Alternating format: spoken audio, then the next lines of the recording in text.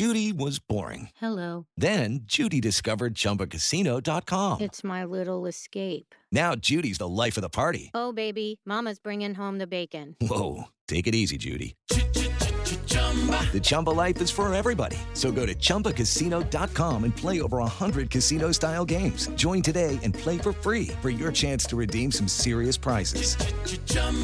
ChumbaCasino.com. No purchase necessary. Void where prohibited by law. 18 plus terms and conditions apply. See website for details.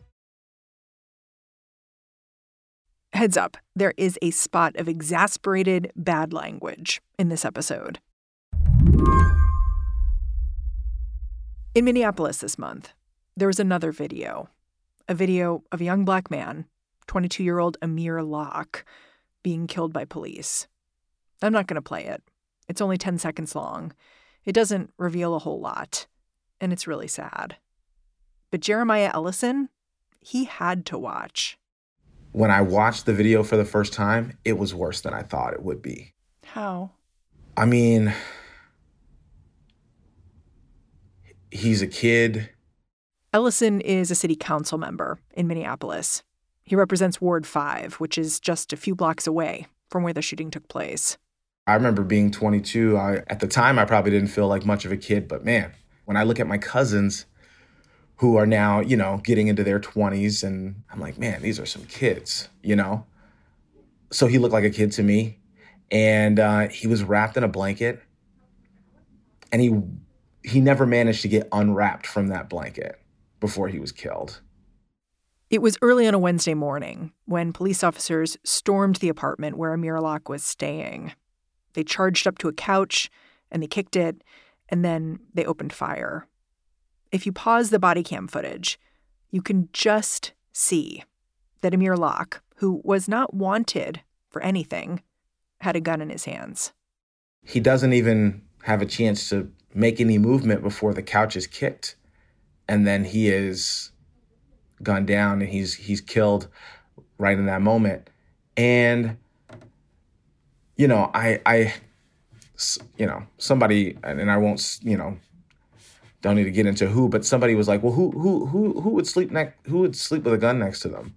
And I was thinking to myself, I do have a conceal and carry license. I don't carry regularly, but if I was carrying and I ended up sleeping at a friend's house, where the fuck else would I put my gun? Where else would I put it if not next to me? I just kind of thought even some of the excuses that people were coming up with almost instantaneously to try to justify this were just absurd. I know during previous shootings, you'd be like texting with the mayor and constituents and getting information. Is that what started happening this time too? No, actually, it was incredibly different. And the political landscape in Minneapolis is really weird right now. This weird political landscape, it's part of the reason I wanted to talk to Jeremiah Ellison. He was elected in part to address police violence. After George Floyd's murder, he pushed for aggressive reform, things like replacing the police department with a Department of Public Safety. But voters have rejected these kinds of ideas so far. Jeremiah himself nearly got voted out of office back in November. And now here he is, watching another video that's impossible to explain. It made me wonder, what is Jeremiah Ellison's next move?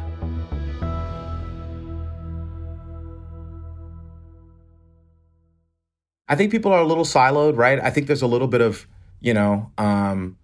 of all of the incumbents who were maybe the most out front on these issues, I'm probably the only one really returning. Yeah. And it was a tight election.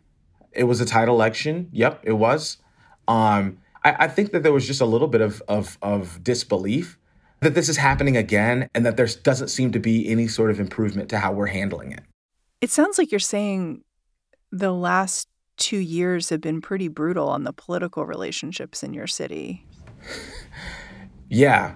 I think that's basically true.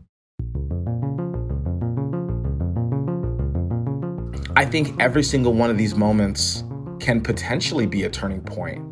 But I don't think that any of them are inherently a turning point. I mean, if George Floyd wasn't inherently a turning point for our city, which if you look at the 2 years it's been, I mean, it wasn't. His death wasn't a turning point in our city. So if George Floyd's death wasn't going to inherently be a turning point for our city, then every single change is going to have to be like as brutally hard fought as anything else. I've kind of become convinced of that. Today on the show, another police shooting in Minneapolis. Will the city be able to do anything about it? I'm Mary Harris. You're listening to What Next? Stick around.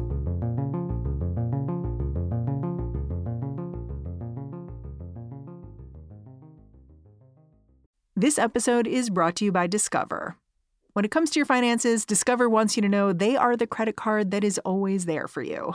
With 24/7 U.S.-based live customer service, everyone has the option to talk to a real person anytime, day or night. Yep, that means no more waiting for, quote, normal business hours just to get a hold of someone. We are talking real service from real people whenever you need it. Get the customer service you deserve with Discover. Limitations apply. See terms at discover.com/creditcard. For Jeremiah Ellison, the shooting of Amir Locke gives him an awful sense of deja vu. He was elected after the police shooting of a black man named Jamar Clark. And when George Floyd was murdered, he really dug in on police reform. You may remember this moment from after Floyd's death, when a bunch of city council members got up at a rally and announced they would be defunding the police. Our commitment is to end our city's toxic relationship with the Minneapolis Police Department, to end policing as we know it. It seemed like major reform was on the cusp of happening. A veto-proof majority of the council had signed on to all this. Jeremiah said he was committed to dismantling the police. But none of that happened. The city's charter hemmed them in. So back in November, reformers tried another tack.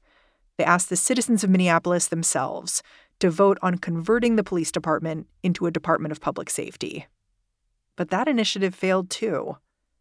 The thing is, Jeremiah Ellison, he doesn't see it that way. Look, 45%, which is not a winning majority, but 45% of voters in Minneapolis walked into the voting booth and decided that they no longer wanted the Minneapolis Police Department to be a part of their day-to-day lives. That's not an insignificant number of people.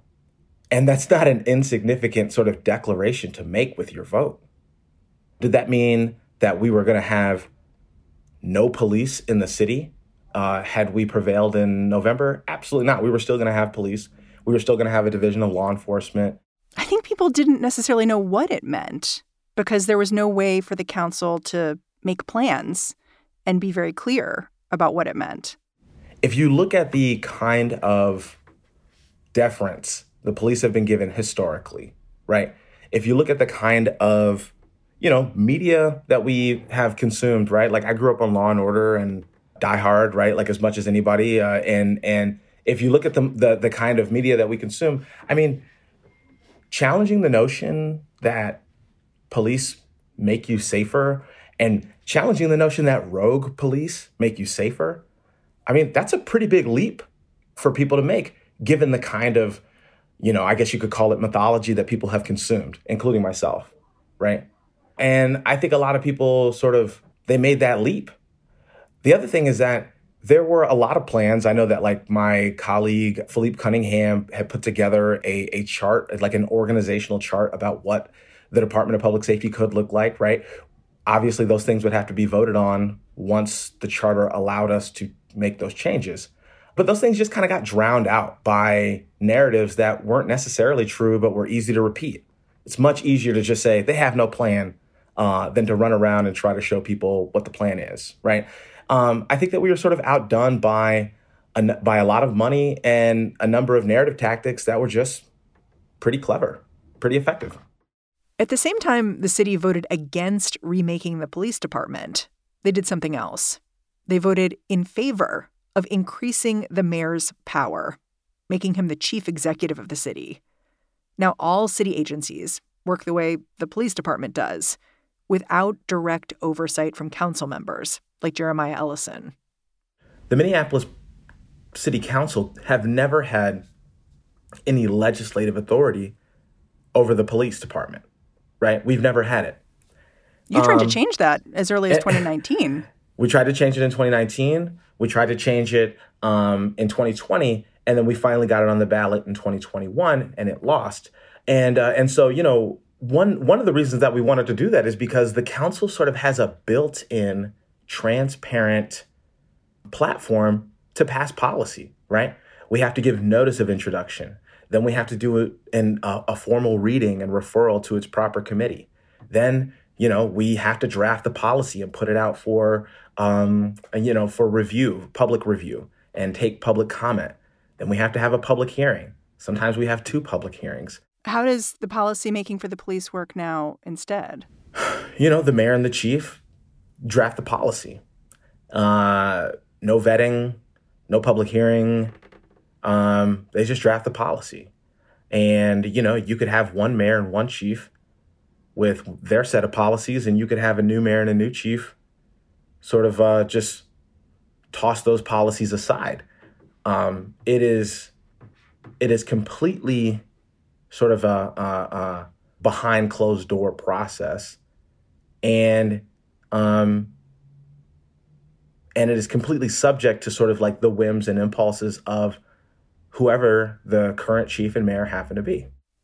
And with Amir Locke's death, you can see the problems with that, because Mayor Frey campaigned as having banned no-knock warrants, but it appears that whatever policy existed wasn't strong enough to prevent what happened.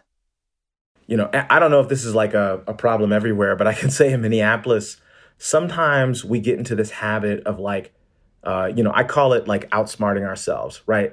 So we want to do something, but we don't really want to do it. And so we sort of play a bit of a semantic game so that we've technically done a thing that we haven't really earnestly done. And, you know, I'm not saying that that's anyone's intention here. I'm not saying that that's the mayor's intention, but I feel like it's ultimately what happened. There was probably some concern about banning no-knock warrants in earnest, but it was a popular reform that the mayor knew that he wanted to do and campaign on. And so the policy ends up being this thing that is maybe technically what he wanted, but not exactly what he wanted to do. Throughout a campaign, and certainly as more and more people and outside groups began weighing in, language became more casual, including my own, which did not reflect the necessary precision or nuance, and I own that. And as members of this body, and I think that that's some of the problems when you don't have a transparent process. Look, there are members of the public who are going to catch on to any sort of semantic games that you're trying to play. They're going to call you out for loopholes that you didn't really take into account. I've experienced that even with some of the renters' rights that I've tried to pass, right? And ultimately, it strengthens your policy. I think the pushback on what you're saying, which is open everything up to public comment, is that it'll be a mess, is that everyone's going to be there picking at this thing. We'll never have a policy. It'll take a long time. And it's not efficient. The only department in the city of Minneapolis that functions this way, right, with this non-transparent policy creation model, if you could call it, or lack of a model for policy creation, is the Minneapolis Police Department. And it's also the only department that has a long, notable list of failures. And so I think that, like, while that might work as a bit of a thought experiment, the evidence points to the opposite being true. You know, it kind of reminds me of, I don't know if you've heard of the concept of like elite panic, right? It's this concept that, you know, when things are actually going wrong, it's people in power who panic. during their decision making, and that everyday people actually find ways to cope and find ways to support one another. But what we think is the exact opposite, right? We think that, when there's some kind of commotion, or when societal rules are starting to break down, it's going to be the everyday people who are at each other's throats, and we need strong leaders who can keep their shit together. It's like we think that it's efficiency and we need speed when it comes to creating this policy, and yet speed and efficiency with a lack of transparency has consistently created chaos in our city when it comes to policing. So maybe we could just try the opposite, right? And if all of our worst nightmares just come to fruition, then sure, let's go back to creating policies in the dark. But I think the evidence is starting to kind of make itself undeniable. More with Minneapolis City Council member Jeremiah Ellison when we come back.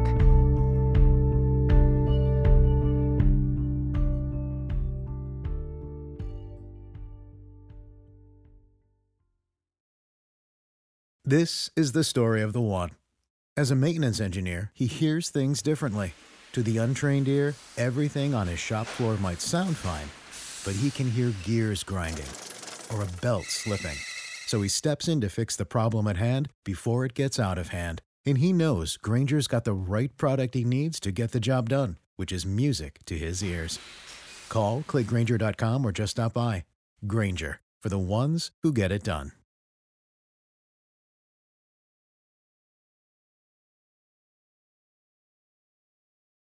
Hey, everyone. I just want to give a shout out to all of our new listeners. We see you out there, and we are grateful. Thanks for tuning in. You can always get to us by email and tell us what you think of the show. We're at whatnext@slate.com. One more thing, do not sleep on our archives. There's a ton of great stuff back there. When you are done with this show, I highly recommend you scroll back. Okay, I'm going to go back to the show, but welcome to the club.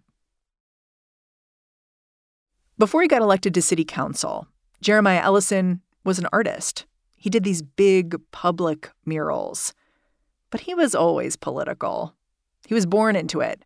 His dad is Keith Ellison, the former Minnesota congressman who is now attorney general for the state. It was after the shooting of a young black man named Jamar Clark that Jeremiah started thinking about going into politics himself. This was back in 2015. And the reason I ended up running, I think there's a whole host of reasons, but Jamar Clark it was somebody who was from North Minneapolis. His older sister used to braid my younger sister's hair, right? So the community's small, right? It's a tight-knit community. I didn't personally know Jamar, but you instantly start finding out that you've got all these connections. And he was killed, man, 4 blocks, 5 blocks from where I grew up. And yeah, so I was out on the streets, and I had a lot of my neighbors saying, we need different representation here on the North Side. You're from here, you do your work here. This community, would you consider running?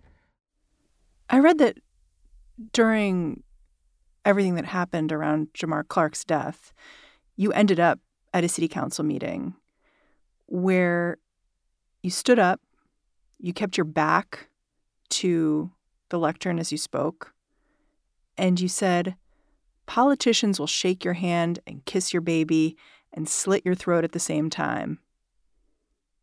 Your dad's a politician, and now you are. Yeah. Even in the moment, there are thousands of people holding elected office at any given time.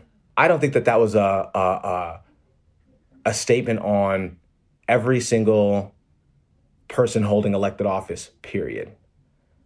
I think it was a statement on how people placate instead of trying to solve a problem. And that's the issue. People become maybe obsessed with holding their office more than doing the work of their office. And that's a problem. Now that you hold this office, have you ever had those moments where you're like, I need to just say the nice words here? Or that's felt like a choice? I've never done that. I think that I'm painfully aware, maybe overly aware of the various reasons that electeds don't say bold things, don't make bold moves, don't hold strong on their stances, on what they believe. I'm painfully aware that no one is immune to that.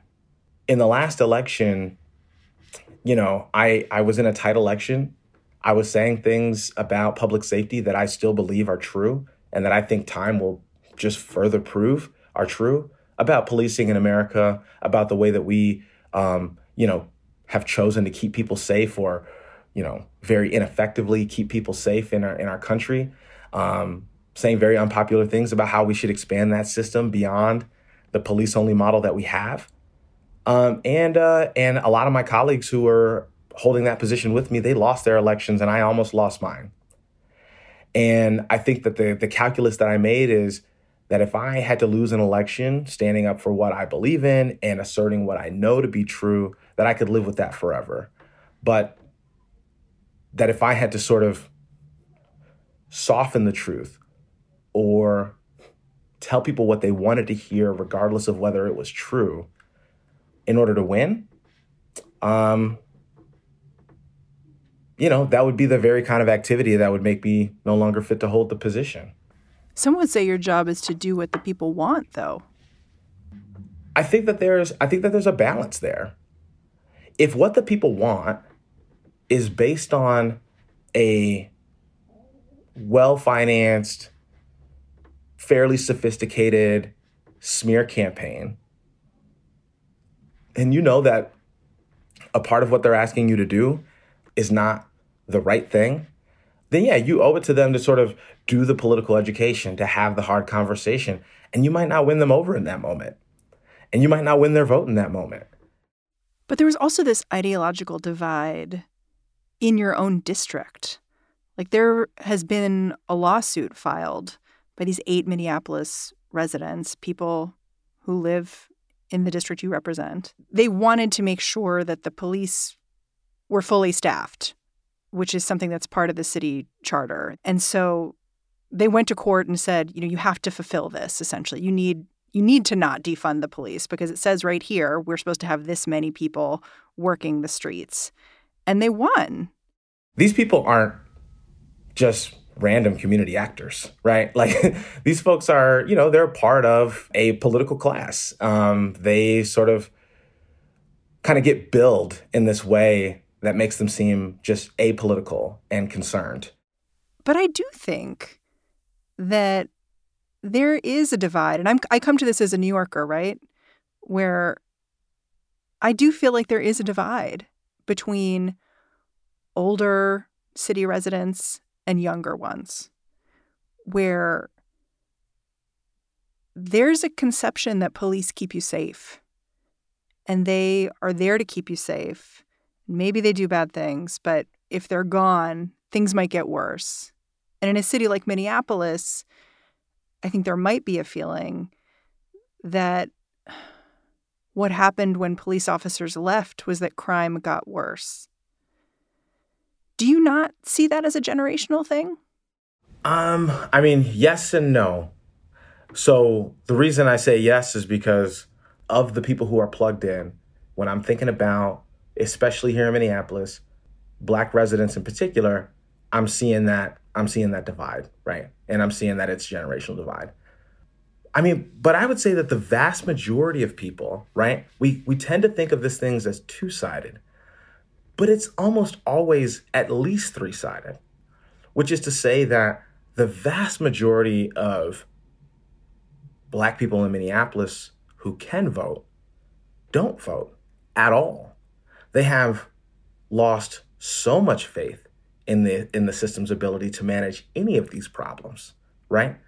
And so to me, to place so much emphasis on the people who are in it and disagreeing to the point that you don't even see the people who are on the outside of the conversation and they don't even know what we're really talking about, I think that that's a really big missed opportunity.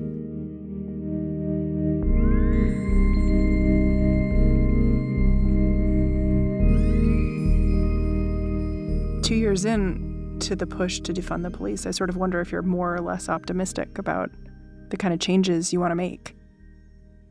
Man, is there like a neither option, right? Like, I feel like I'm not a pessimist at all, right? Like, I think things are possible.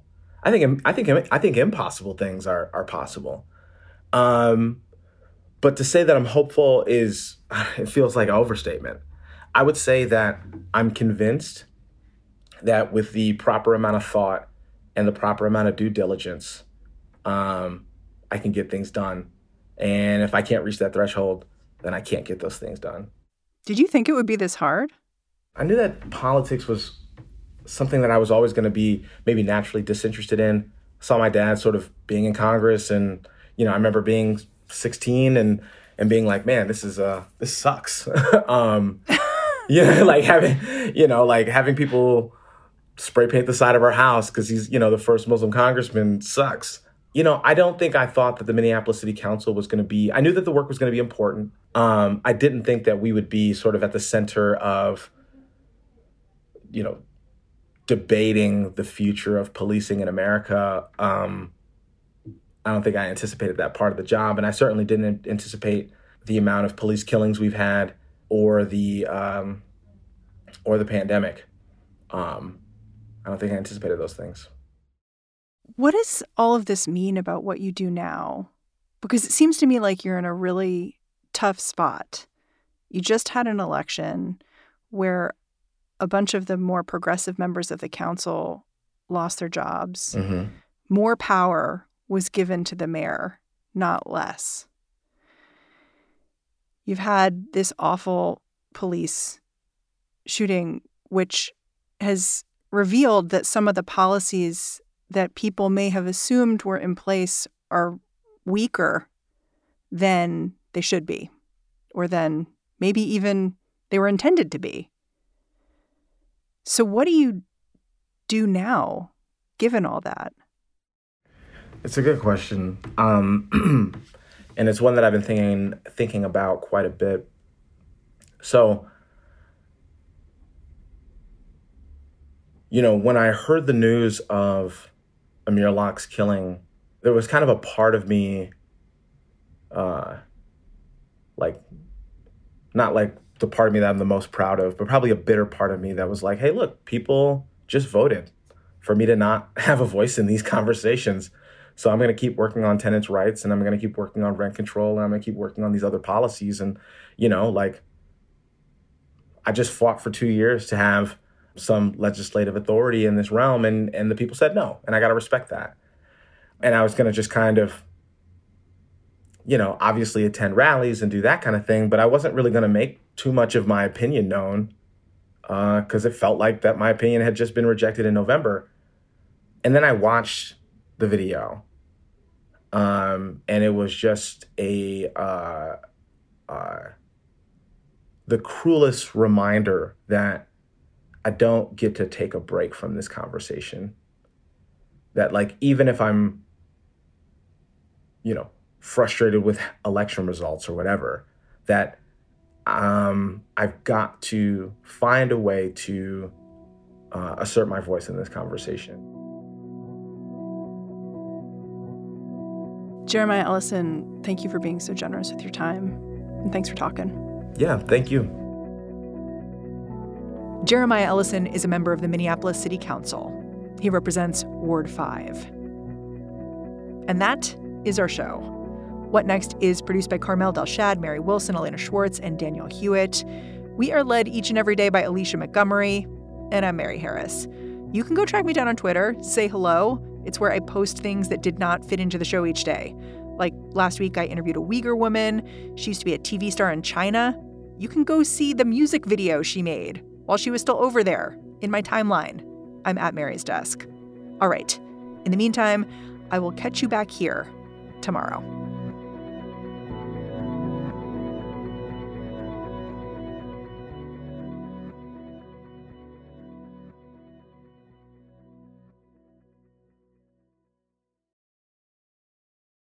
When you need mealtime inspiration, it's worth shopping Kroger, where you'll find over 30,000 mouth-watering choices that excite your inner foodie. And no matter what tasty choice you make, you'll enjoy our everyday low prices, plus extra ways to save, like digital coupons worth over $600 each week. You can also save up to $1 off per gallon at the pump with fuel points. More savings and more inspiring flavors make shopping Kroger worth it every time. Kroger, fresh for everyone. Fuel restrictions apply.